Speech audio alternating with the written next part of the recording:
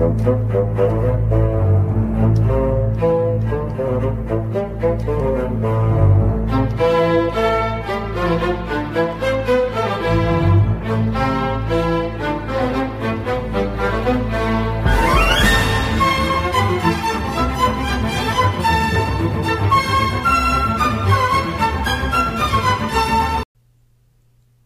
right, folks, welcome back to the returning episode of a summer break of Triple G, Ginger's Gridiron and Golf Podcast. This is your host, Stephen Kerr, a.k.a. Ginger, back in the saddle.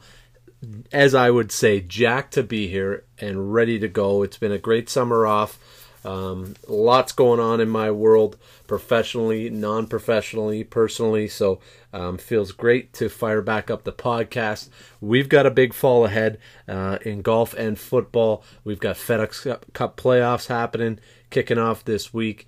We've got the ladies finalizing the end of their season, Korn Ferry Tour as well, and as everybody knows, and all we're hearing about is fantasy football drafts and getting that organized for week 1 of the upcoming 2021 NFL season.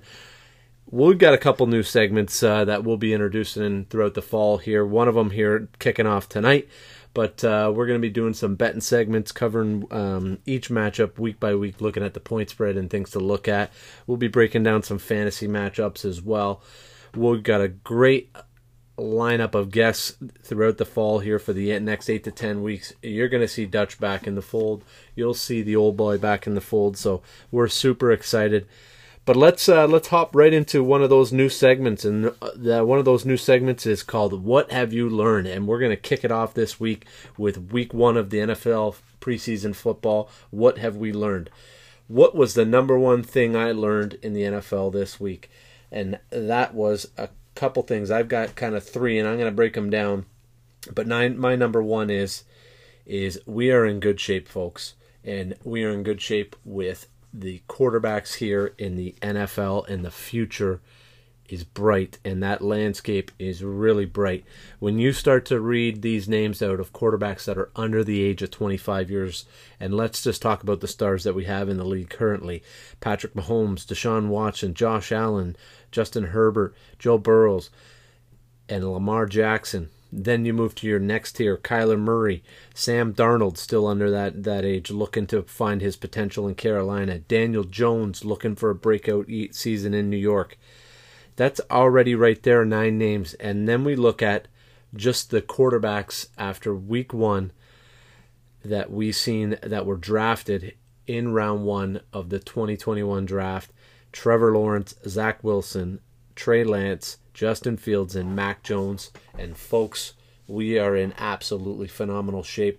For years, I've been pounding the table wondering why these quarterbacks can't come from college into the NFL. And to me, it was poor coaching, trying to fit a square peg into a round hole. And finally, over time, they've started to adopt more of these college concepts, and there just seems to be more of a seamless progression. And you know, I've had this argument off air with a lot of different people about, you know, resting quarterbacks, and I'm under the philosophy of put them in there. Put them in there. These are professional athletes, and I know a lot of them have had success throughout the course of their entire career. I get it. Trevor Lawrence hasn't lost a football game since he's been playing football, since Pop Warner. I understand that. But these guys are mentally strong. They go through different types of adversity. I don't believe that you can ruin an athlete in terms of them coming out there and losing. Look at Peyton Manning. You know, 2-14, 3-13 in that first season. Tons of picks, more picks than interceptions, significantly more. And he just put on the gold jacket about 10 days ago. So I'm not big on this whole resting thing. To me, if I'm a franchise owner, if I'm a general manager, I'm in that front office, I want to see certain things, and you look at Patrick Mahomes, and you know, he may be the outlier here, but there were throws that Patrick Mahomes made in that first year that you knew that this kid had something special. there were things that Deshaun Watson did and throws that Deshaun Watson made that you knew he was something special. Even a guy like Josh Allen, who's had to have a progression over a 3-year period, to come to that spot where he was runner-up for the MVP last season. He made throws in that rookie year, even though they wanted to rest him, but he got thrown in on that cold, wet, rainy day in Baltimore after the injury that was ahead of him. He made throws, and he made plays in that game that you said, okay, there's things here that we can build with.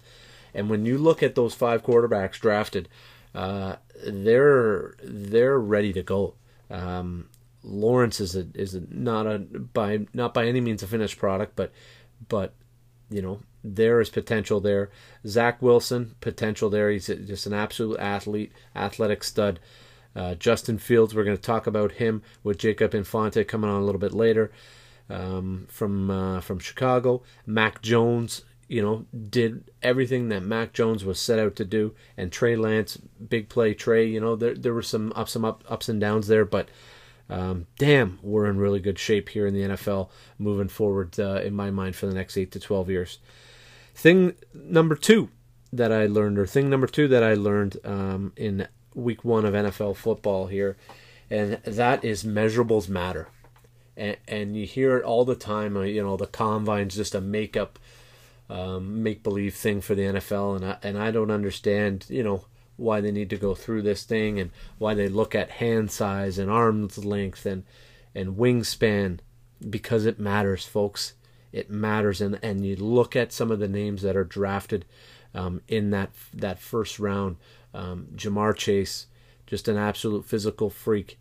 It matters. It matters the way you're built at certain positions. It matters how you use that build. And the perfect example is and I'll go back to that to 2 first-round draft picks coming out in this 2021 draft, and in a game that probably not a lot of people watch, but this is where the measurables come in. And you look at a guy like Greg Rousseau, drafted 30th by the Buffalo Bills, and you look at his arm length, 34 3/8 inches. Okay, and you're gonna roll your eyes and work through this with me, folks.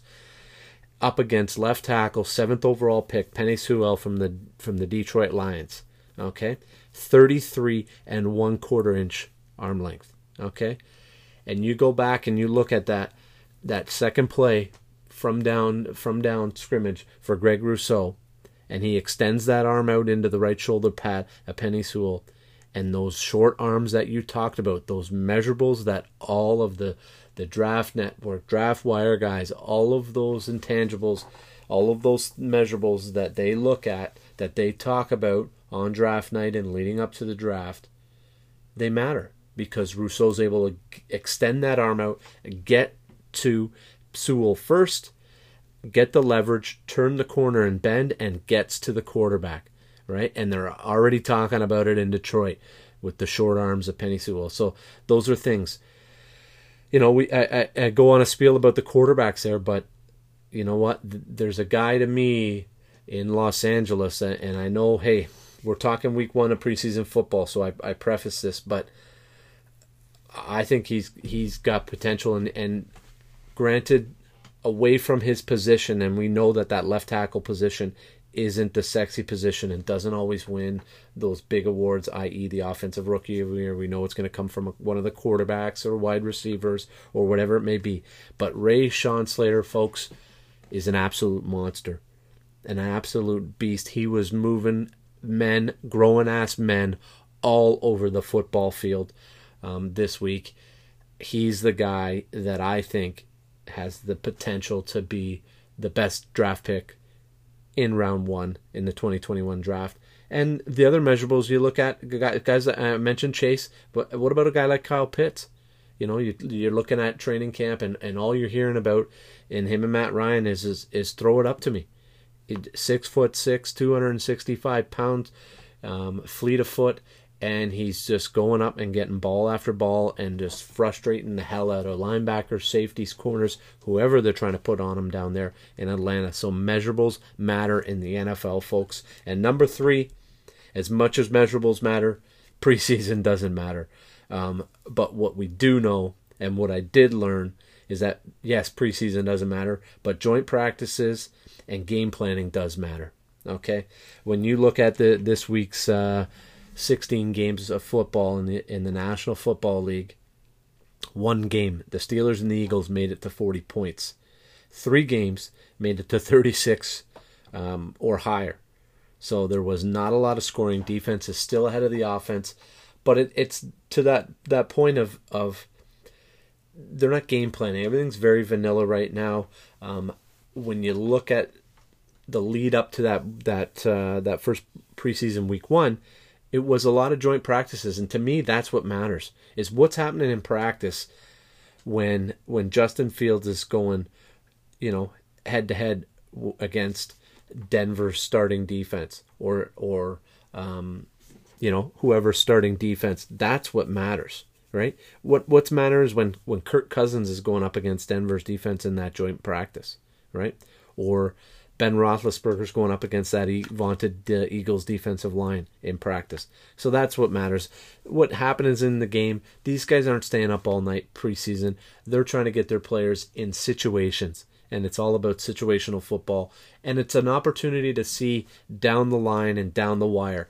And for those fans out there that are looking for a little bit more football and try to understand, hey, Ginger, why do you care about the preseason week 1 and watching the third quarter or the second quarter? And here's why. Because when it comes down to week 12 and week 13 and guys are getting banged up and beat up, and that injury list and the injury reserve and the pup list starts to grow and grow and grow, and next thing you know, you got Rashad Wildgoose, yes, cornerback number 7 for the Buffalo Bills, is on the football field in the fourth quarter trying to cover Justin Jefferson or Keenan Allen in a one-on-one matchup. That's why it matters, because you're trying to figure out where's you're only as good as your weakest link in the NFL, and that's why these matchups that we're going to talk about with Kevin Bowen from Indianapolis and Jacob Infante from Chicago, 2 of our great guests we have on today on the cast. That's why it matters to come down to it and to really dive into those matchups, because these are players and these are guys that you're going to see on the football field, and you're going to get to know their names when it comes down to week 13, week 14, and week 15.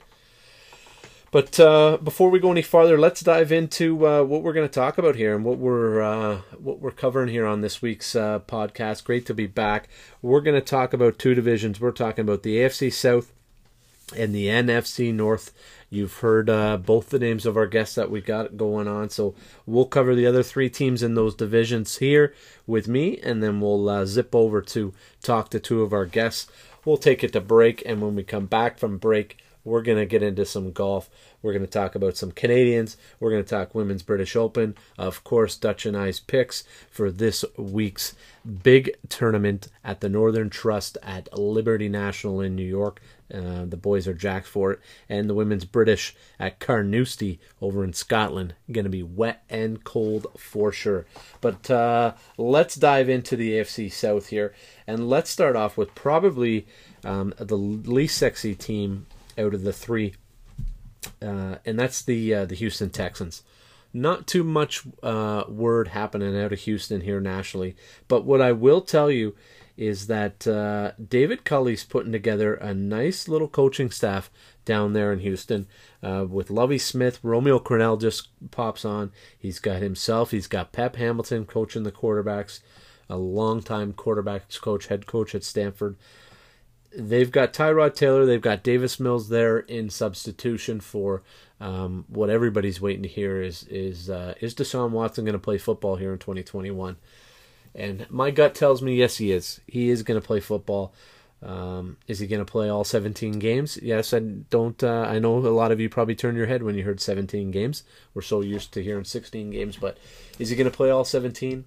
No, my gut would tell me no, but he will be on the football field. And a couple things to watch for here with the Texans.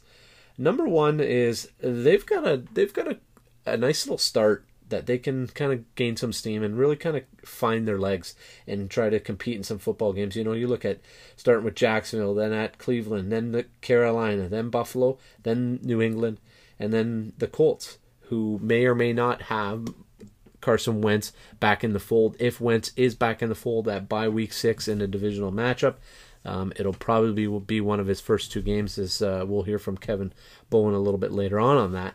But you look at that backfield now, and it's pretty clear what Mr. Culley wants to do, whether number 4 is in or out of the lineup in Houston. Mark Ingram, Philip Lindsay, David Johnson, and Rex Burkhead.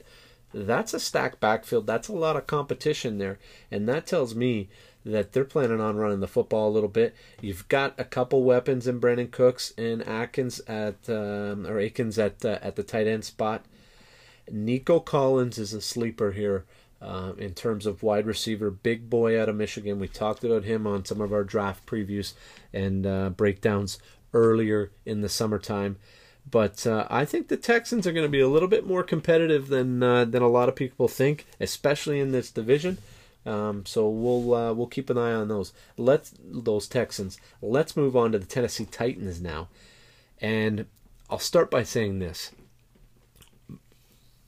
barring a disaster, I just don't see how the Tennessee Titans cannot win this division. I know the Indianapolis Colts are going to be right there, but folks, they're stacked. They've got especially offensively, they got a 3-headed monster now at wide receiver in Julio Jones, A.J. Brown, and the guy everybody's talking about separate from Jones and Brown, and that's Josh Reynolds, coming over from the Los Angeles Rams last year. All we've heard is good things at camp about Josh Reynolds and his production. We know that the Rams had a stacked wide receiver room as well, and he fought hard to get on the football field, and when he was on there, he produced. But he was a 3rd and 4th option on that offense, and he's going to be a 3rd and 4th option on this offense.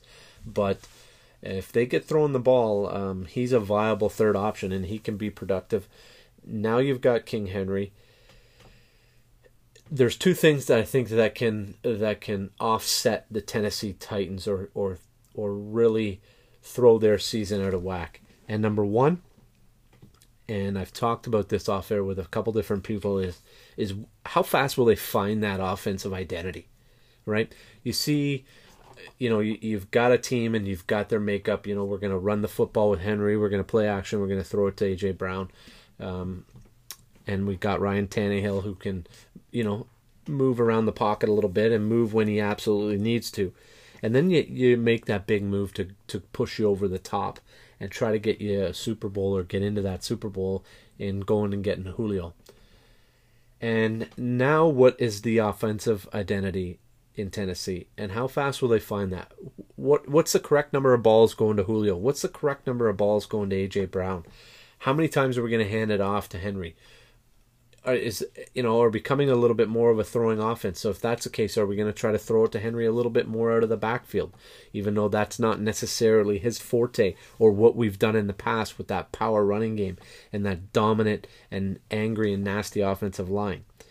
And number 2 is injuries. Not a lot of depth when you start to look at that depth chart past some of the big names on that Tennessee Titans offense.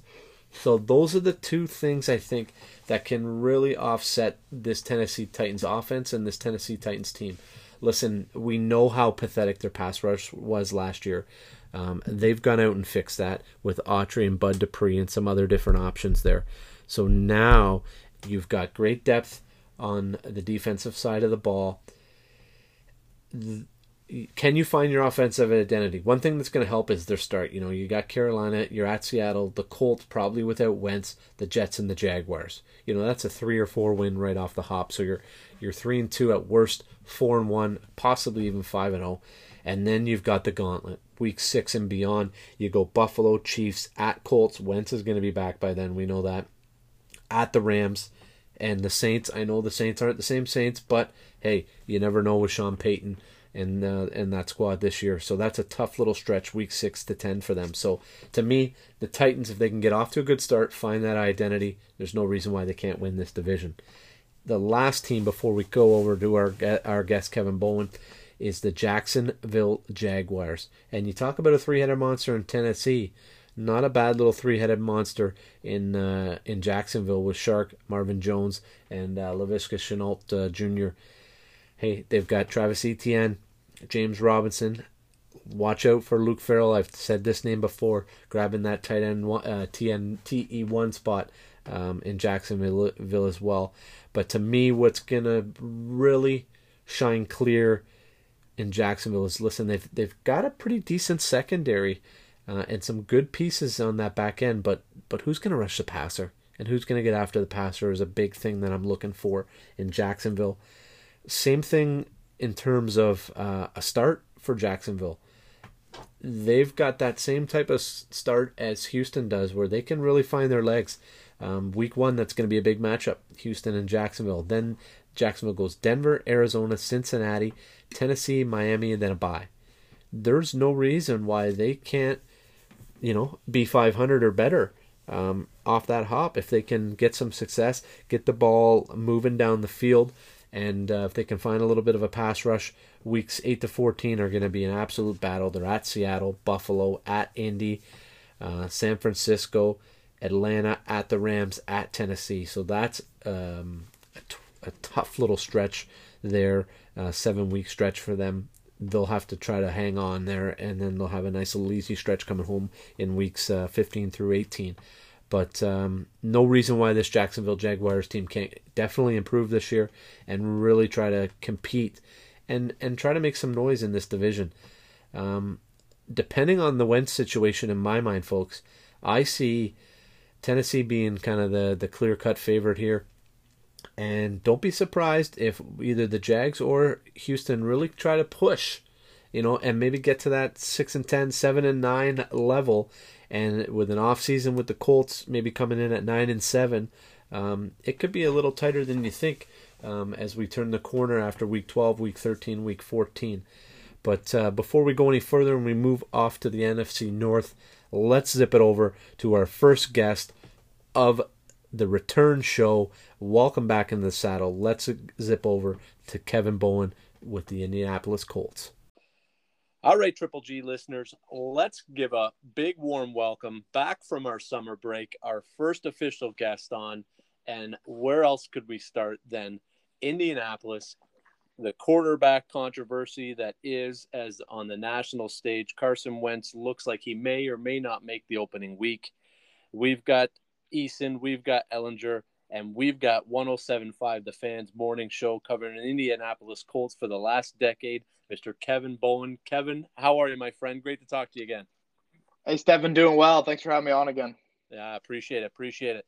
Well, let's get right into it, and I'm gonna take a step back. I know everybody wants to hear your thoughts on the quarterbacks and what's going to happen there, but let's start with the big news from 7 to 10 days ago, and that was the Colts locking up Darius Leonard and putting their set in stone on him. Moving forward, where does this team go? I look up at the makeup of the team, and I'm starting to wonder, if they can't get to that next level, what's the next step here? Is it re-signing Quentin Nelson, or is it a wait-and-see approach from Chris Ballard in that front office?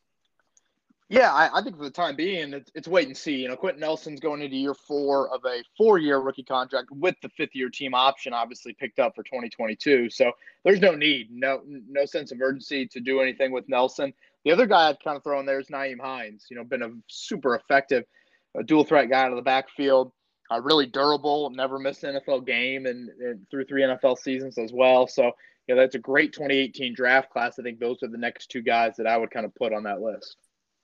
Yeah, that's a name that I never thought of there. I was looking more at that, Pittman possibly as another option there. But what's the identity of this team offensively moving forward? We look at that defense and how ready it is to win, and that offensive line being, if not the best, definitely top 3 to 5 in the NFL currently. What's the identity of this team? Is it a young nucleus with Taylor and Pittman moving forward? Is it just a team that's kind of in flux offensively, looking to find their quarterback? What are your thoughts there? Well, yeah, I mean, certainly you are looking to find your quarterback, and you've invested a good amount into Carson Wentz, so you hope and believe that he is the guy. But I would say if you want identity and you ask Chris Ballard and you look at where they put resources, you got to go to the trenches. I mean, we just talked about a few of them right there, but look across that line. Obviously, they didn't draft Eric Fisher #1 overall, but they've now signed him. Nelson 6 overall, Ryan Kelly 18th overall.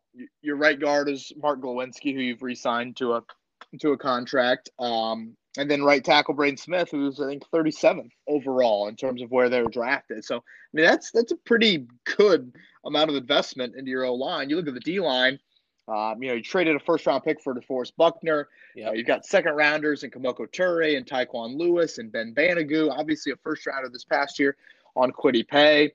Grover Stewart, who's another starter, is a fourth-round pick. So I would say there. I mean, that is the identity. When Chris took this job back in 2017, he did not mince words in saying that this has got to be a team that's built in the trenches, and his resources and how he spent those resources have backed that up.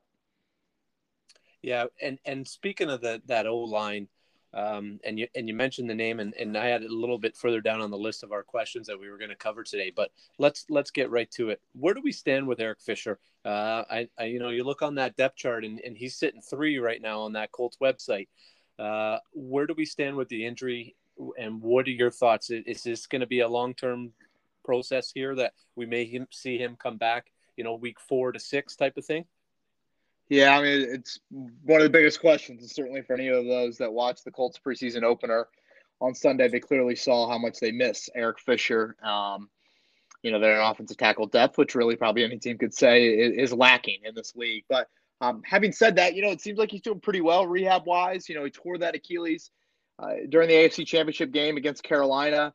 When you watch him on the adjacent practice field at camp, he looks pretty good, fairly good. Obviously, looks a whole lot different, when you do that 1-on-0 versus, put on full pads and do that in a practice setting. So, my gut says he's not going to miss like a huge chunk of the season. But obviously I think we're approaching kind of a big, teeter-totter sort of period here of like, this guy probably needs 2 full weeks of practice, you would think, to be ready to go week 1. So, we're not there yet, but, once you get through this week, that's kind of, next week is really the big week. So that's kind of what I've circled on my calendar to see if Fisher will be ready for the start of the season or not. Let's jump ahead now, Kevin, to what everybody wants to talk about. And I think the hope in Indianapolis is that, number 2 is going to be on the field there come week 1. But in all honesty, between me and you, there's a good opportunity that we're going to have to see one of these other 2 quarterbacks. After watching, and I know it's preseason and Ehlinger gets to play against some of the second and third stringers, but what did you like about their games, and who do you think's kind of got that leading edge moving into the last couple of weeks of camp and week 2 of the preseason here between Eason and Ehlinger? Yeah, I thought the one thing I really liked with Eason was he took some chances down the field, and he had a completion percentage that were really, really strong. I think very important, for a guy like Frank Reich when he's evaluating quarterbacks and things like that. So I think that's the best thing that you liked about what you saw from Eason. Certainly needs to work on just movement in the pocket and pinpoint accuracy on some underneath stuff and things like that. But that's what I think you really liked about him.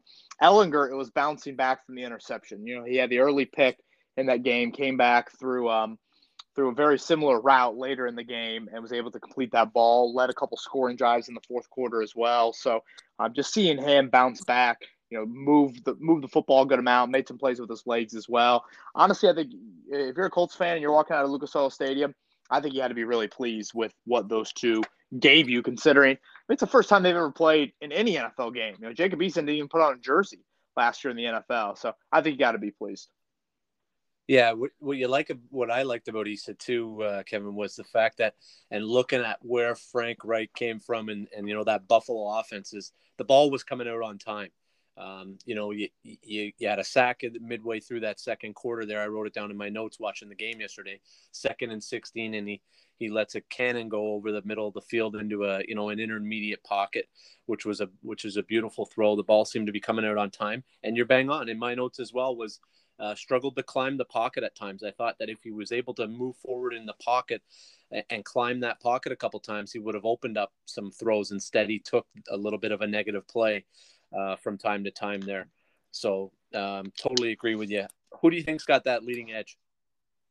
Yeah, sorry, you were breaking up just for a second. I think you're referencing kind of Eason's pocket movement. He had that sack earlier. Yep. I feel like that is kind of an area for improvement for him. We talked about the pinpoint accuracy a little bit. His reading of progressions, I think, is another spot where he definitely has to work. And I think that's where you're left with positives. This guy hasn't played football either in about 2 years. And yet you look at his stats from yesterday, and again, it's 71% and I think 8.7 yards per attempt. I mean, that's stuff that some quarterbacks would dream of. That's some great insight there, Kevin. Give our listeners some more thought into what you are looking at, what the diehard Colts fans looking at as we move into the last couple of weeks of camp and closer to week 1 here in the season, as some of the battles that we're going to highlight on our list to watch here. Well, non-quarterback division, you got to go back to the Eric Fisher comments from earlier. They've played 3 guys at that left tackle spot throughout camp, and I don't think there's any clarity whatsoever on who would be the guy if and when Fisher can't be ready to start the year. I think the third cornerback spot is kind of another. Tarak Yassin and TJ Carey have been an interesting battle. Carey is a guy that actually got banged up in their preseason opener on Sunday.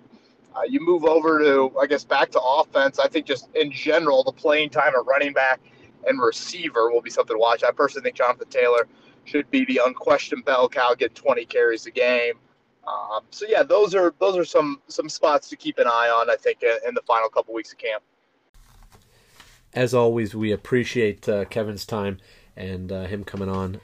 Great chat there. We did have some technical difficulties throughout the course of that interview. Got cut off 2 or 3, 4 times. So thank Kevin for his time and making it work there for us.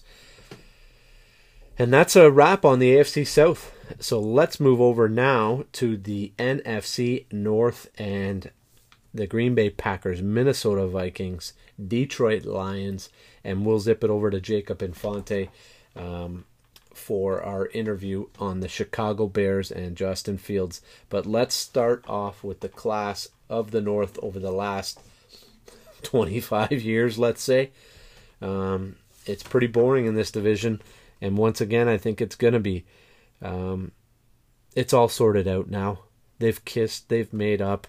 He's back in camp, he's smiling, and he's throwing absolutely amazing darts all over the football field.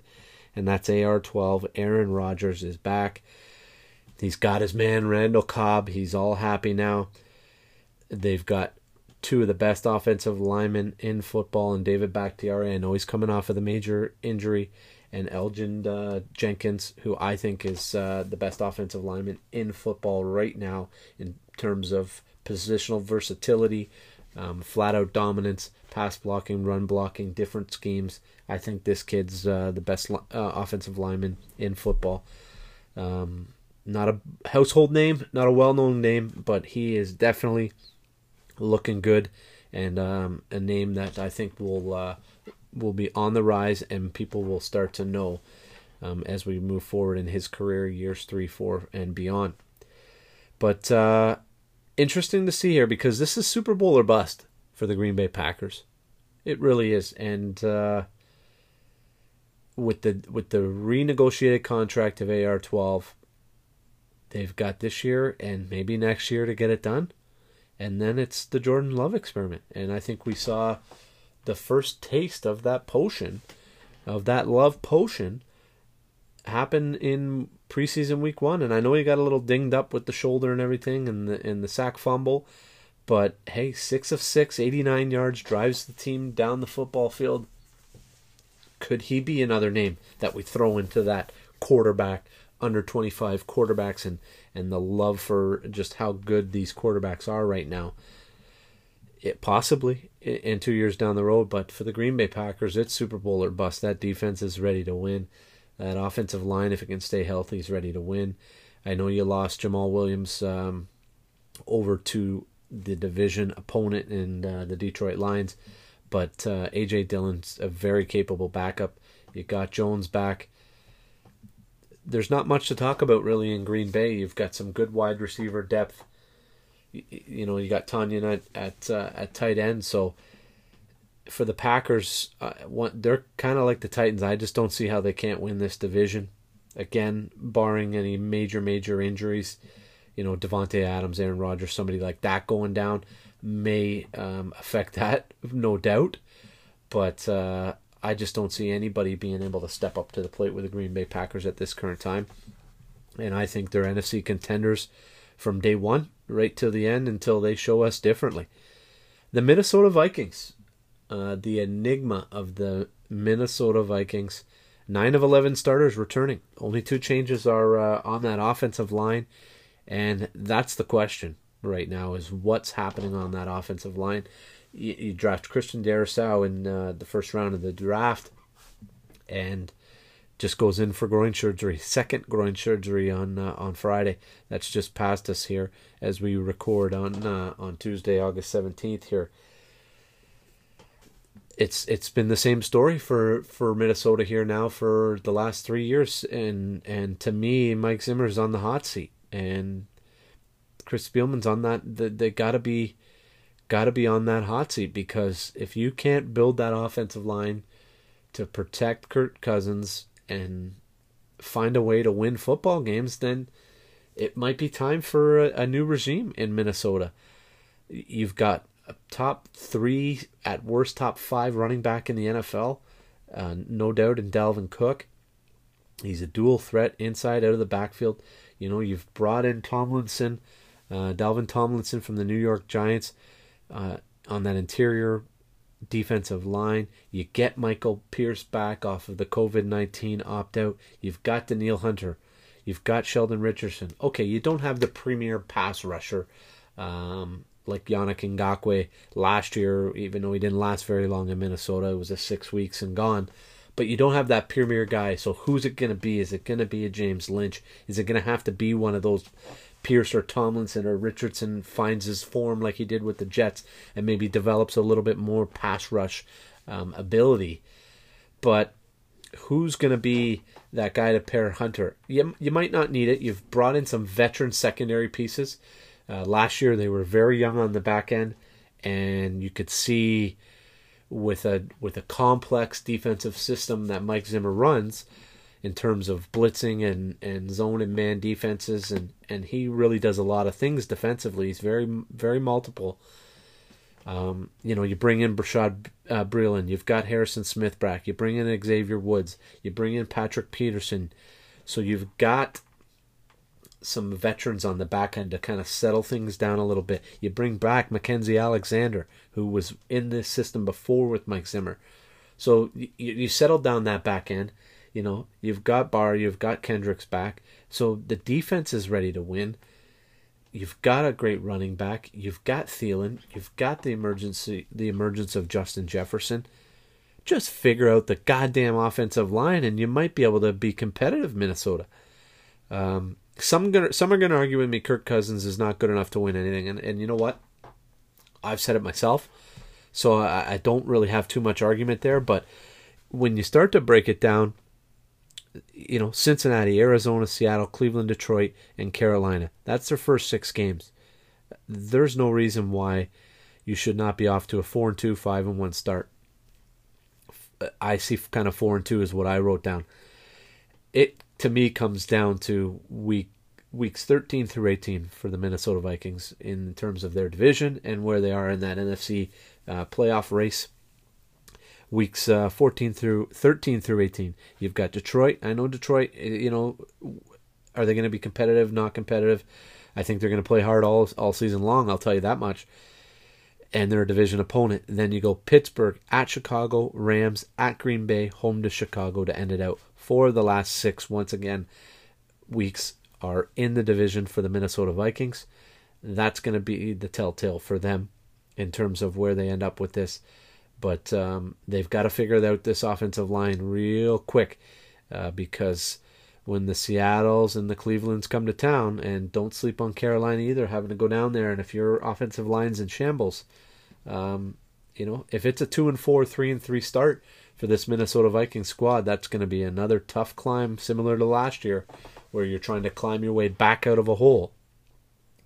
Might not be good enough, and it could be a reset for the Minnesota Vikings in 2022 if that's the case.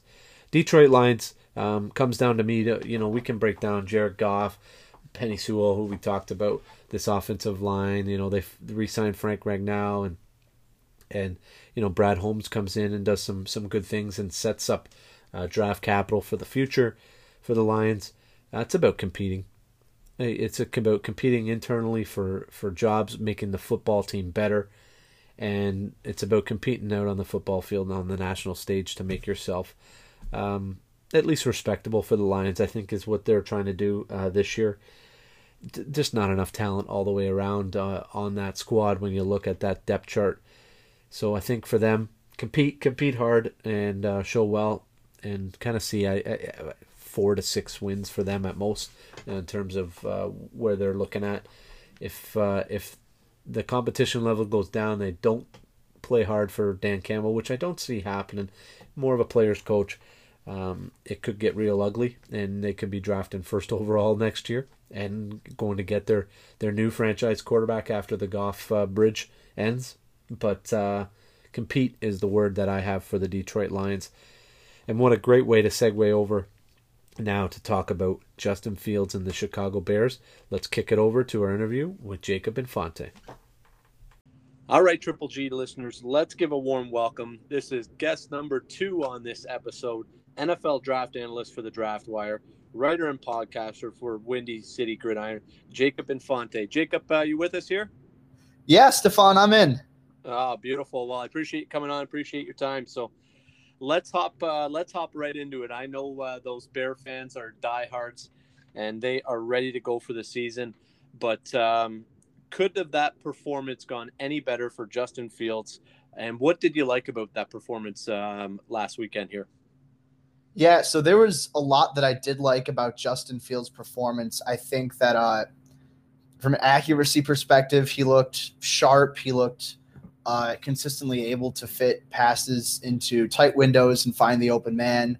Arm talent looked impressive. The athleticism obviously stood up, jumped off the page. And that's not to say that Mitch Trubisky wasn't a bad athlete in Chicago. He was, by all means, an above average athlete for the quarterback position, but Justin Fields is just in another territory of his own. So I think that really stood out. I do think that, especially early on, he could have improved a little bit in terms of his decision-making. He certainly showed some promise in that regard, being able to make those full field reads and, go through progressions like that and look past the first read. But I think it's still a work in progress. And as it is for most rookies, I should say, that there are a lot of, mental lapses. And that's something that honestly Bears fans should come to expect out of a rookie quarterback, as the case for any team with a rookie quarterback. But overall, I think he did a really good job. I think he looked the part of a true franchise quarterback. And I don't want to go out and say, oh, he's guaranteed to be a star, because you can't say that off of one game, a preseason game, no less. But I think that a lot did go right. And I consider his performance to be very high quality for, especially for someone's debut. And I know you would have looked at him quite extensively in with all your draft analysts with DraftWire, like I mentioned at the top there. Was that what you saw in that preseason game? Was that the Justin Fields that you analyzed and that you did all of the research on, or was there anything else that kind of, was added to his game through training camp, through off-season work, that you kind of were like, oh, I didn't think he had that in him, or oh, that's something new that I didn't see in all the film and all that stuff that you did leading up to the draft? Yeah, I'd say that his performance was pretty reflective of what I saw at his time at Ohio State. Obviously, no player is going to be a perfect prospect. So, there are occasional mental lapses, but I think overall he was better than a lot of people, gave him credit for at Ohio State with, going through progressions, making smart decisions on the football field. I think that he didn't get nearly enough credit. And he looked pretty good there, I will say, on Saturday. Obviously not perfect. There are some lapses, especially in those first 3 possessions where they had consecutive 3-and-outs. But I think there was a lot to like. And a lot of the good things that we saw on tape, the arm talent, the accuracy, the athleticism, I think that all showed up.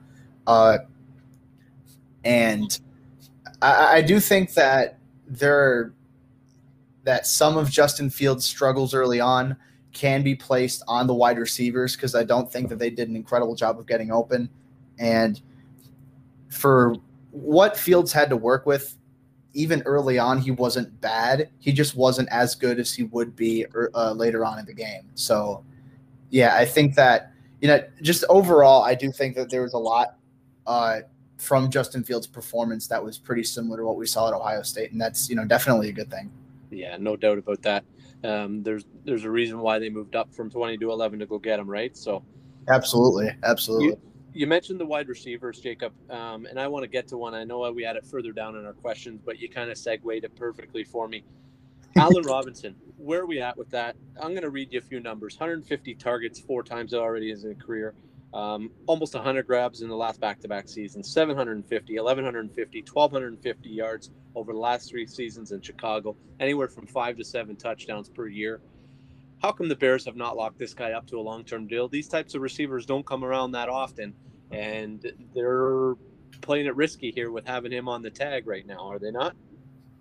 I definitely think they are, especially when you consider the fact that franchise tags have, in the past, been, kind of, I guess controversial is a word I could use from a player's perspective, that you don't see me as good enough to, sign me long term, but I don't have any control over what happens with me. So that can definitely, rub a player the wrong way if they, continuously get, placed on the tag. My understanding, and I'm saying this without insider info about this specific situation, my understanding of the situation is that the Bears really like Allen Robinson. They think he's a great player. They just aren't willing to pay him top 5 receiver money, which, I mean, I don't think Allen Robinson is a top 5 receiver, but I think he's a top 10 receiver.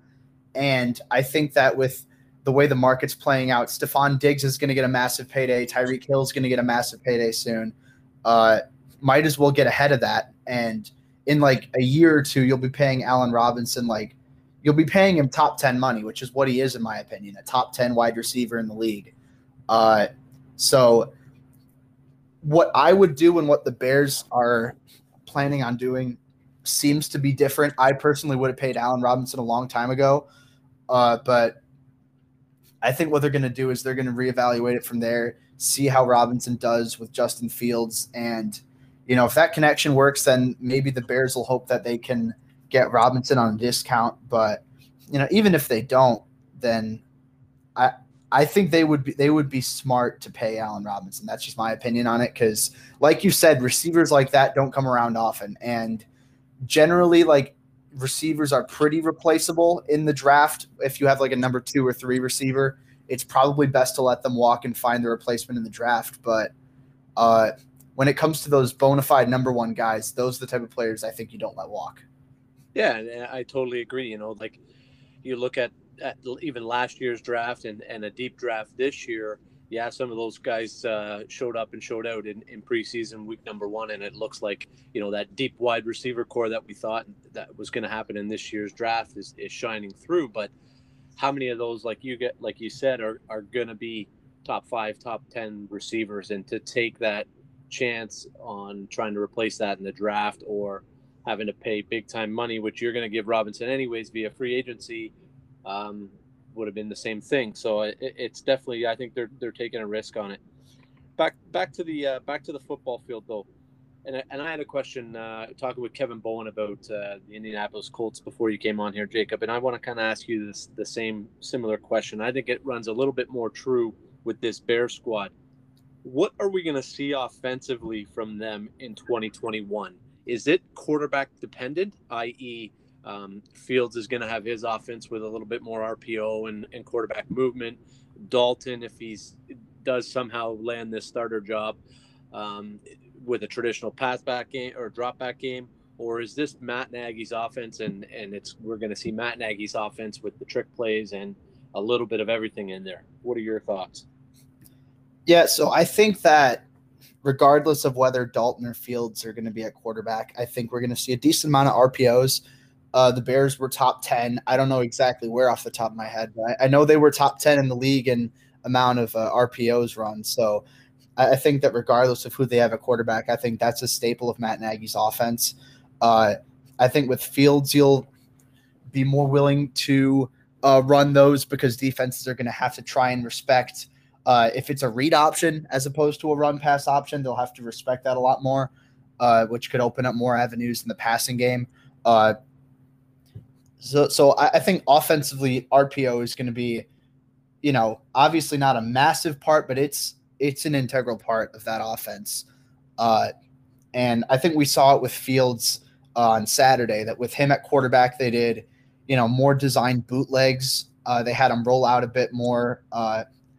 I think that, that's a smart play, honestly, with Fields' athletic ability, that he has the threat of taking off and running, which we saw him do a couple times. So I think if Fields is at quarterback, we'll see more quarterback movement, more throwing on the run, more designed bootlegs.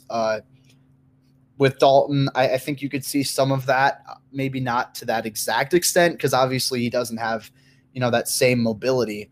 But I think the offense is going to be fairly similar, rooted in zone running, rooted in short passes. I think that's going to be those are the staples of Matt Nagy's offense. And I think that no matter if it's Dalton or Fields at quarterback, the offense will be pretty similar. I just expect a little bit more quarterback movement once Fields enters the starting lineup. Yeah. What's the most important positional group to this team's success in 2021? Is it a revive of Mac and that pressure defense and forcing turnovers with Jackson and leading the league in turnovers like a few years ago?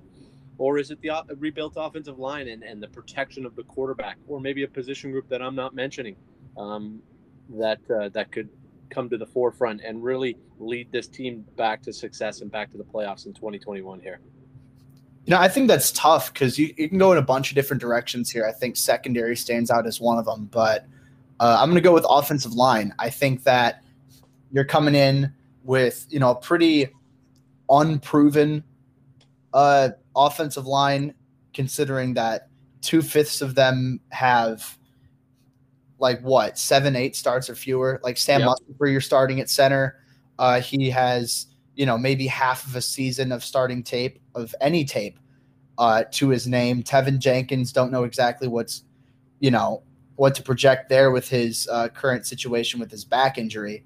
And then you've got Cody Whitehair, who's probably the only proven commodity on that offensive line, because James Daniels is entering year 4 now, and we still don't really know what he is.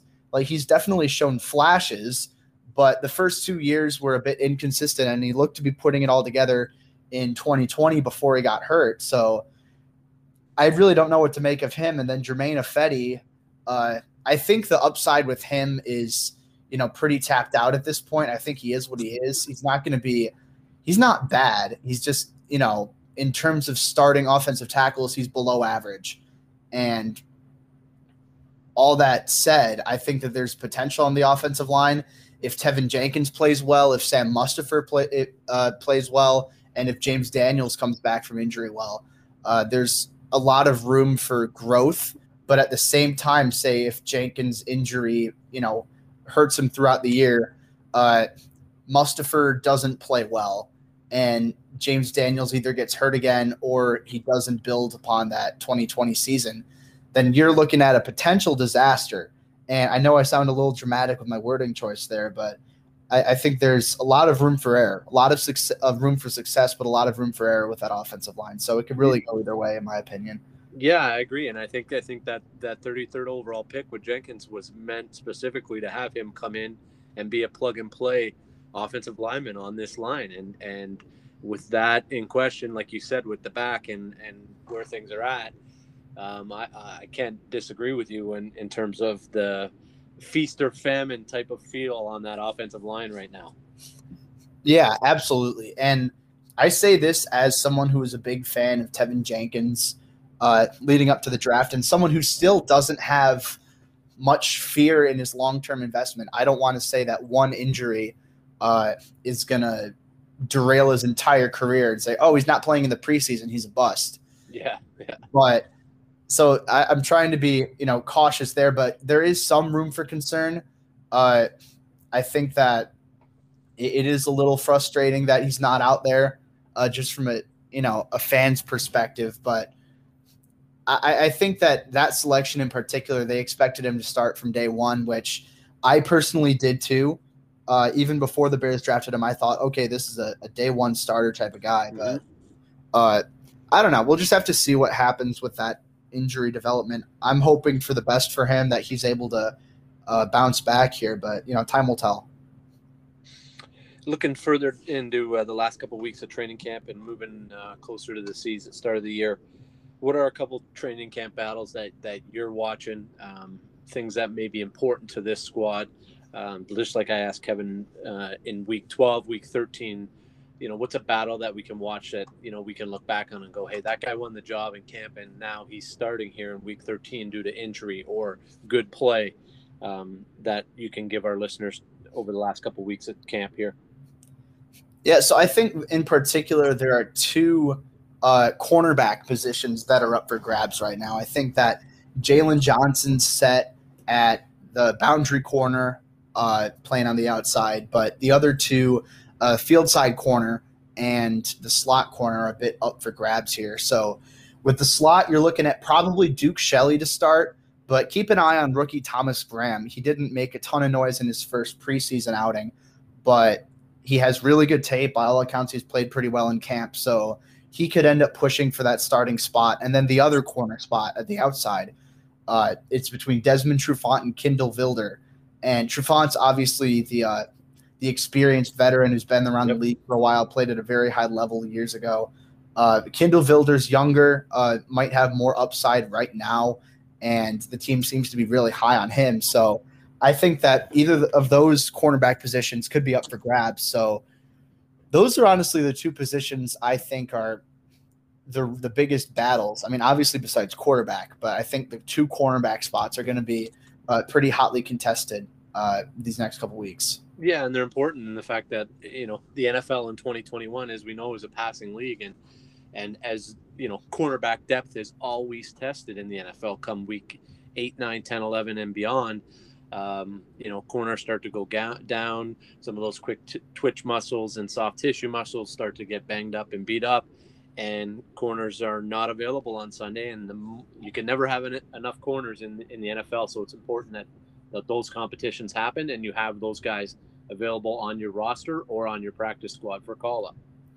Yeah, absolutely. And that's one thing that I'm a little concerned about with the Bears is obviously they have a lot of young guys at corner, but not many of them were necessarily heavy investments at the position.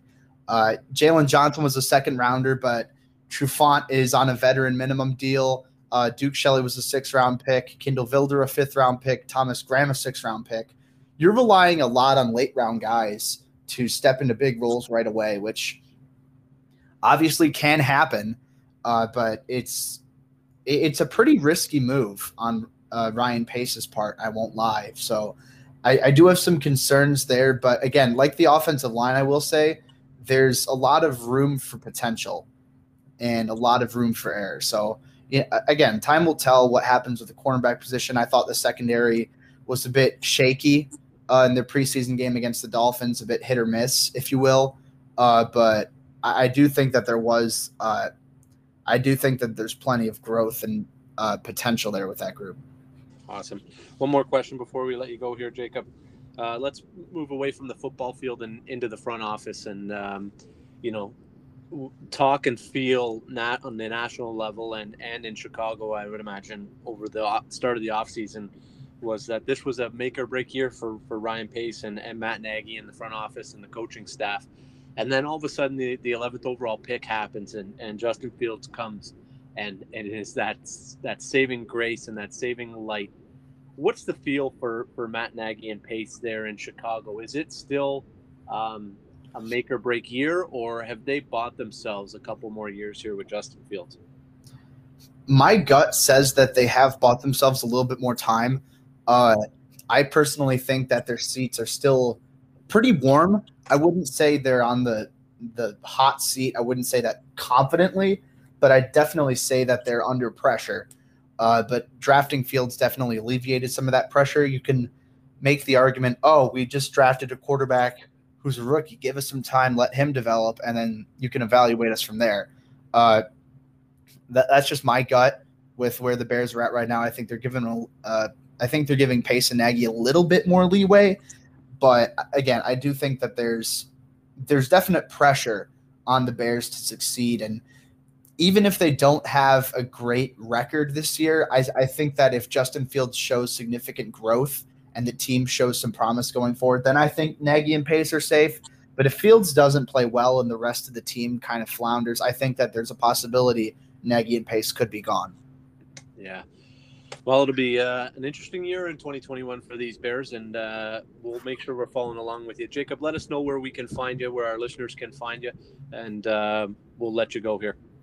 Yeah, absolutely. So you guys can follow me on Twitter at JacobInfante24.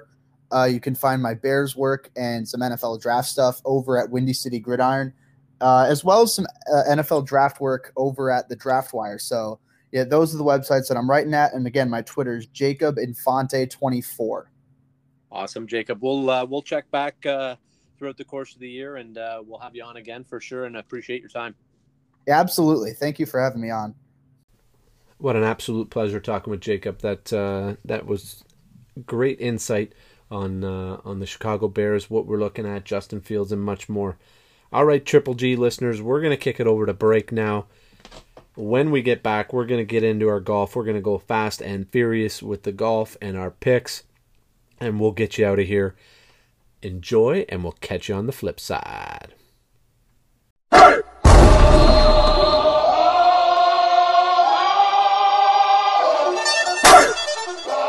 Here comes the, y'all don't really want it like that. Yeah. Here comes the, Buffalo's happening now. We're on the move now. The Bills are happening now. They're making it happen now. We got the spirit, a lot of spirit, yeah. We got the spirit. Just watch it happen now. Hey, hey, hey, hey, hey. Let's go Buffalo. Let's go Buffalo. Let's go Buffalo. Let's go Buffalo. The Bills make me wanna shout. All right, Triple G listeners, hope you enjoyed the little break there.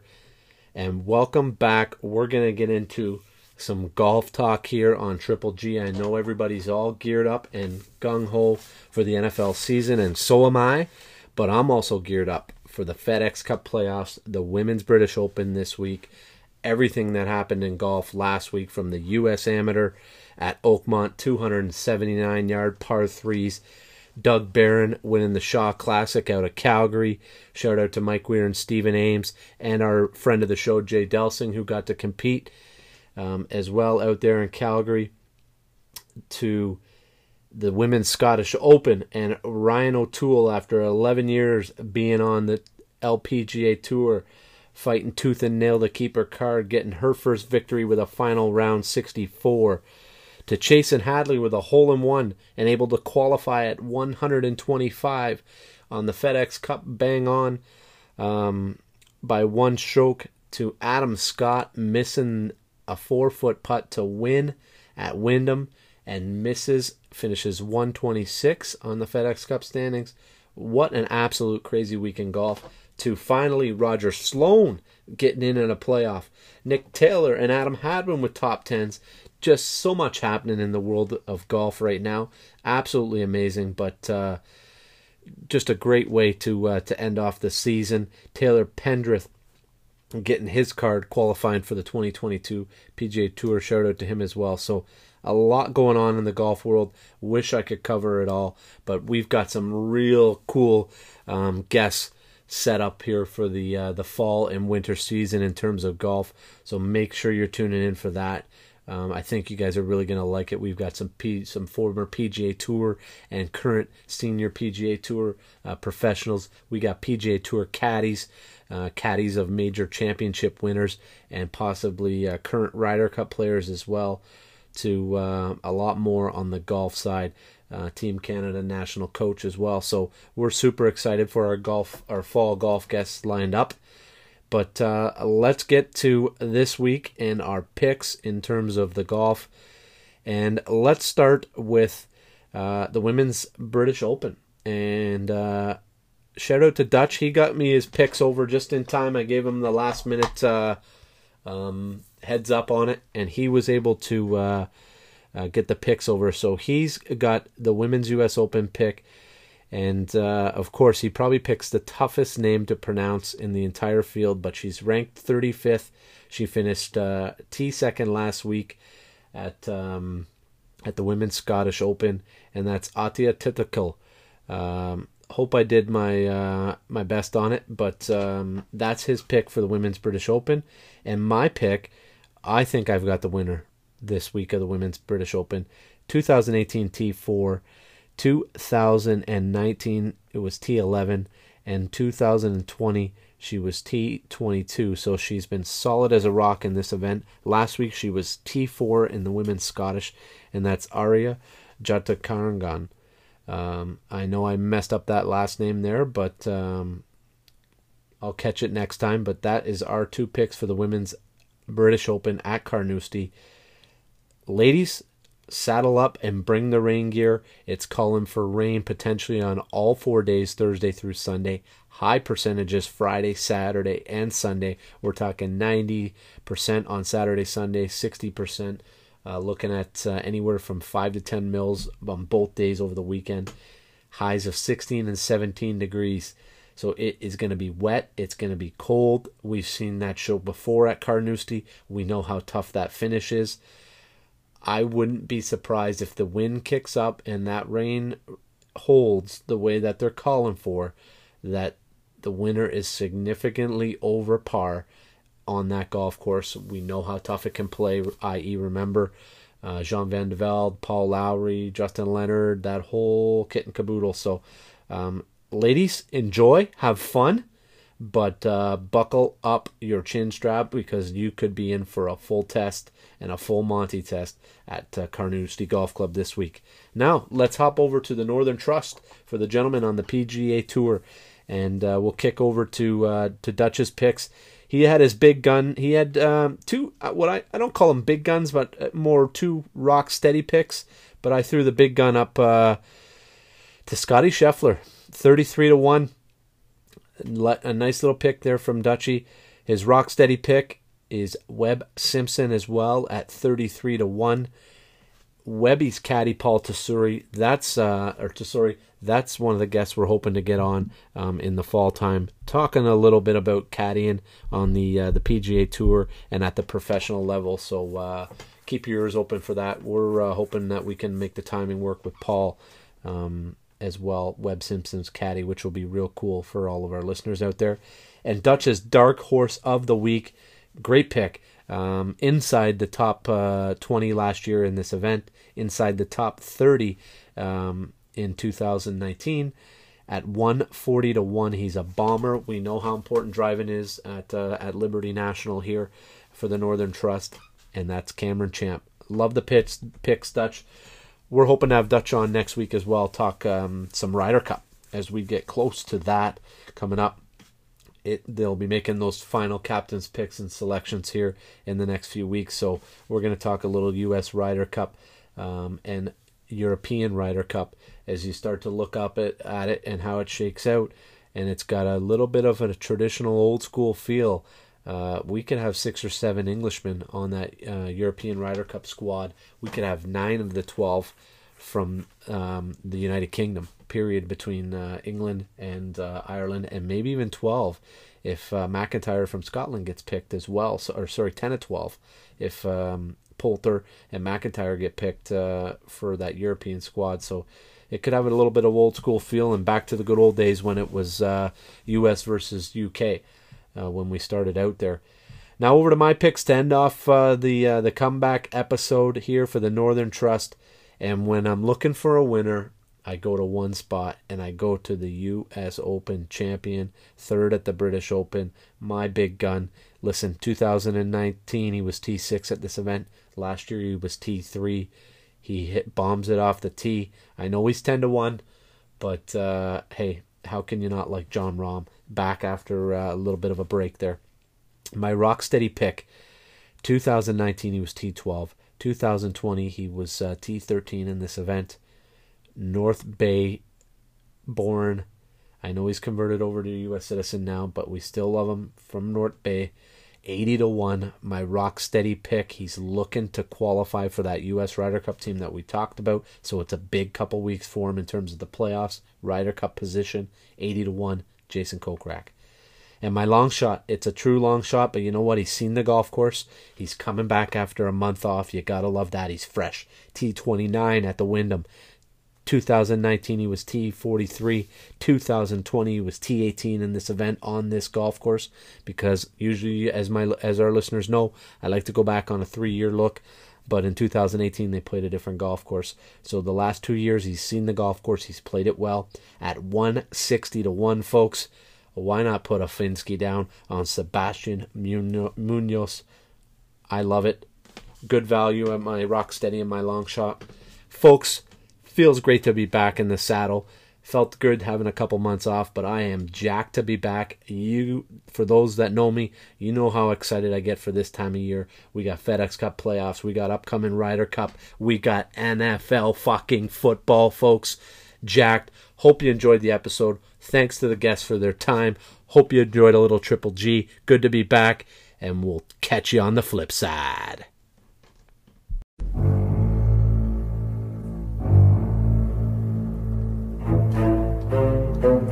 Thank you.